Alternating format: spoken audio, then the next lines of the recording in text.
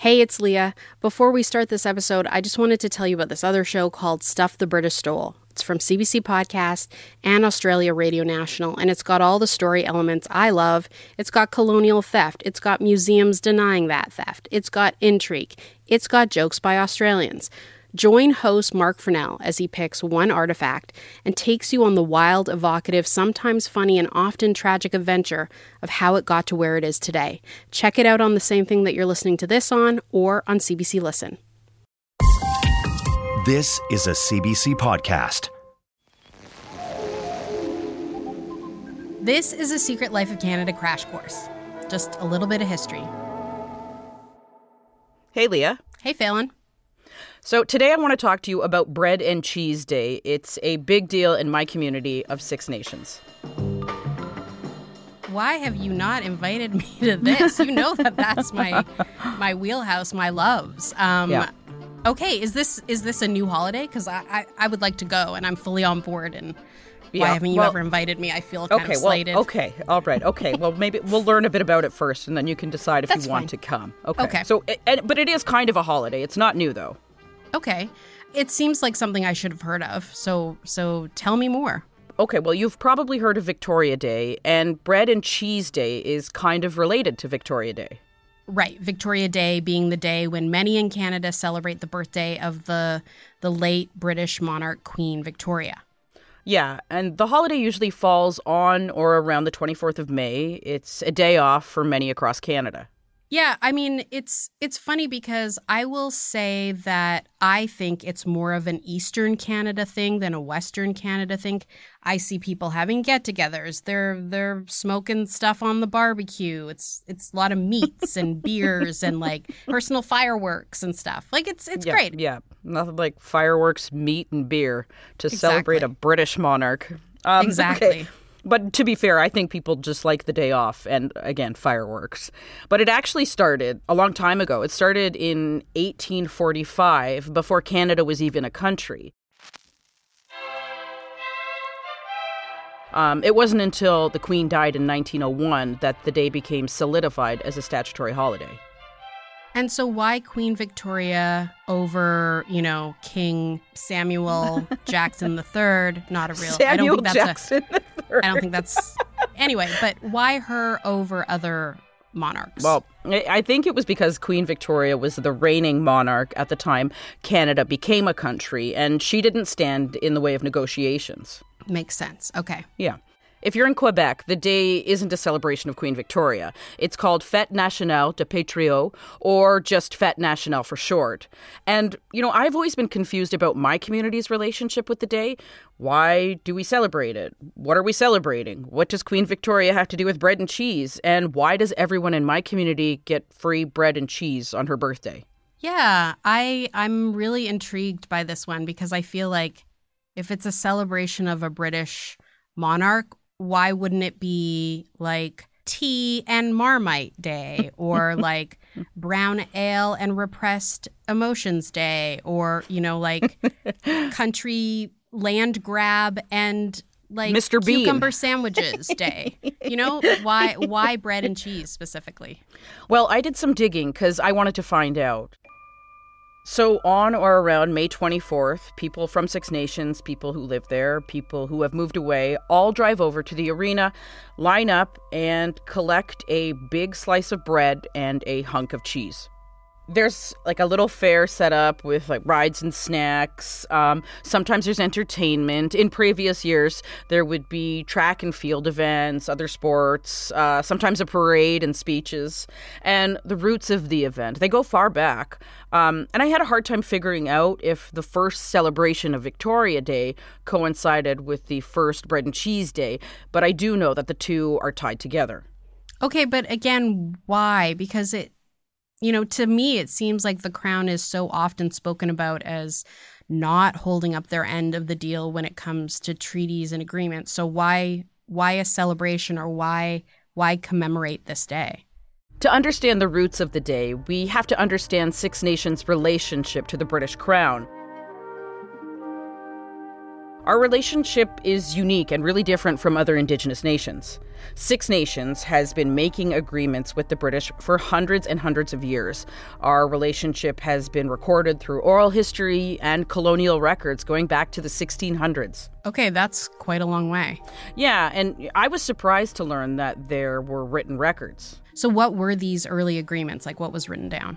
The first folks who showed up in our territory were the Dutch.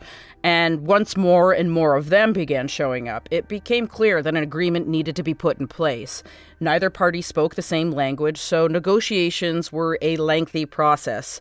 The agreement that came out of these talks was the Two-Row Wampum Belt, or the Goswenta. Okay, yeah, and I know we've spoken about this before on the show, I think in our episode about the Indian Act. So if I remember correctly, tell me if I'm wrong, the belt is a white belt with 2 rows of purple beads. And it's not like a belt you would wear, but it's more like a document, a living document in a way. Yes. Yeah. And it was meant to signify how Haudenosaunee and settler relationships should function. I think in the simplest terms, it's kind of a stay in your lane and I'll stay in mine agreement. Gotcha. So while we had the Two-Row Wampum to document the agreement, the Dutch used paper, and they attached 3 silver chains to that paper document. These chains were made of silver because other metals, like iron, can rust and break, but silver can be polished. The relationship can be renewed. When the Dutch lost the war, the British became the dominant settler power, and they took up the Two-Row Wampum Agreement. The Haudenosaunee were recognized as important allies both for battle and for trade relationships. This agreement between the British and the Haudenosaunee would continue to develop and be renewed. When the American Revolution broke out, the Haudenosaunee had a choice to make: to fight alongside the British or the Americans. Those options are both bad. Well, and not everyone agreed on whose side to fight on. Some wanted neither. But many Haudenosaunee felt that, they had dealings with the Crown and promises had been made about remaining in our territories undisturbed. So the choice for many was to fight alongside the British. Right, a devil-you-know kind of situation. Yeah, I guess. But when the British lost the war, that meant we did too. This was a really dark time. We were burned out of our homelands and sent to live in southern Ontario and given 950,000 acres to live on. This is the Haldimand Tract, where many of us live today, except now we only hold about 5% of our original landmass. Damn. Yeah. After the American Revolution, there is more and more fighting, and in 1764, after the conquest of New France, when the French had to surrender their land to the British authorities and Indigenous dignitaries met at Fort Niagara. This was a time to renew the relationship and, again, to polish the chain, but also to invite other Indigenous nations into the agreement, into treaty.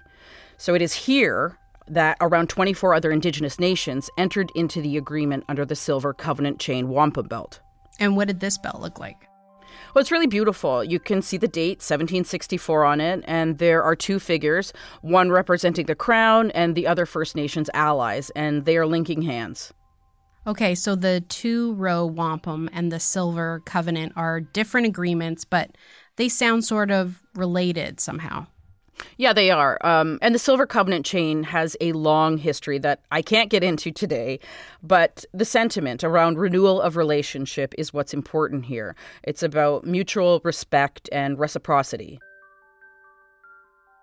The concept of polishing the chain, renewing the relationship, is something that runs through both agreements. It was a time to discuss issues or disagreements that had come up and resolve them.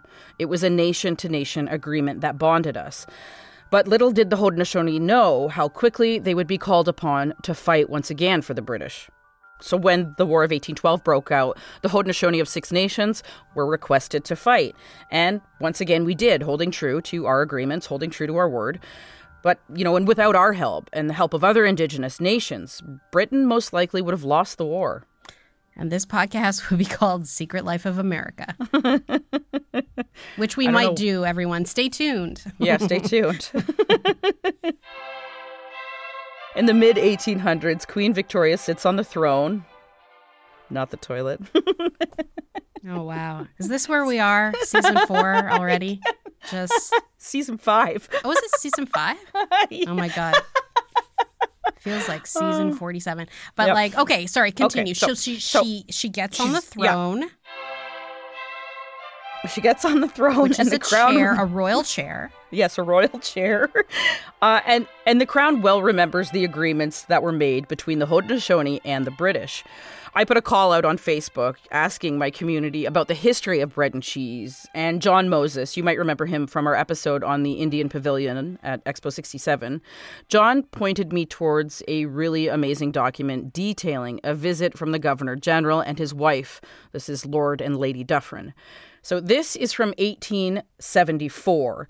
And to me, it really highlights the relationship between the Crown and the Haudenosaunee. This is some of what Chief Jacob General said. The chief reminded His Excellency that when British supremacy on this continent was in peril, their Indian forefathers shed brooks of blood on behalf of the English nation. And if the services of the Six Nations were ever requested again in defense of the British flag, they would be willing to risk their lives as their forefathers had done. Wow, brooks of blood. That's really evocative. Yeah, no mincing words there. Leah, could you read this section from Lord Dufferin's speech? Oh, man, why do you always give me these old British dudes' speeches? Do whatever accent you want. Why don't I get the cool chief with the... Okay, I will do it. Lord Dufferin. I'm well aware that in ancient times, when there was a war between the early French colonizers of Canada and the early English colonists of the neighboring states, differences which I'm glad to say have long since been buried in oblivion by both parties, it was on the brave of the arms and on the faithful courage of your ancestors that the Crown of England then relied. The memory of these transactions, I can assure you, shall never be allowed to pass away.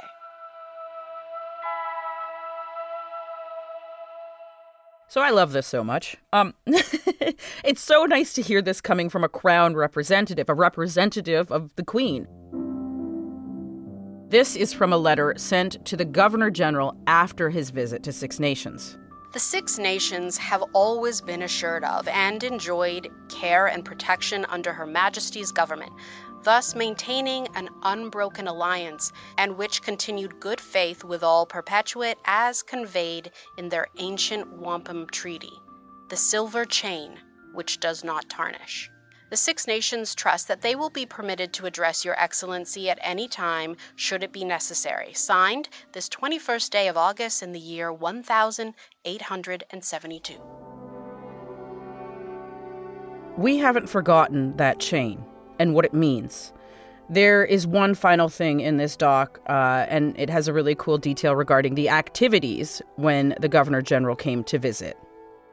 In addition to the luncheon in Stiers Hall, 1,000 loaves of bread, 600 pounds of cheese, and 8 boxes of biscuits were distributed. Oh, okay, here we go. This is why also it's not called bread, cheese, and biscuits, because they really, 8 boxes of biscuits as opposed to 1,000 loaves of bread. Anyway, so this is where it comes from. That's really funny because when I talked to John about it, he was like, somebody owes us some biscuits. 6,000 pounds of cheese and 8 boxes of biscuits? How dare you? Well, a lot of people say that bread and cheese actually goes back further than this. And when Queen Victoria died, the practice of bread and cheese stopped for a while, but it was picked up again with the community paying for the bread and cheese out of our own funds. So the Crown doesn't even pay for it anymore? After, brooks of blood? They just cut it off? No. Yeah, they cut it off. Between 1860 and 1919, there were 14 royal visits to Six Nations. But these days, we don't hear much from our old allies. So while bread and cheese might sound like a fun, light thing, and don't get me wrong, it is, but when you look a little bit deeper, when you really think about what this tradition is, it's a remembering. Because it's easy for the Crown to forget us, but we won't forget them and what was promised. We will eat that cheese, even though many of us are lactose intolerant, and we will chomp down those simple carbs that might push us one step closer to diabetes, because damn it, it's our tradition.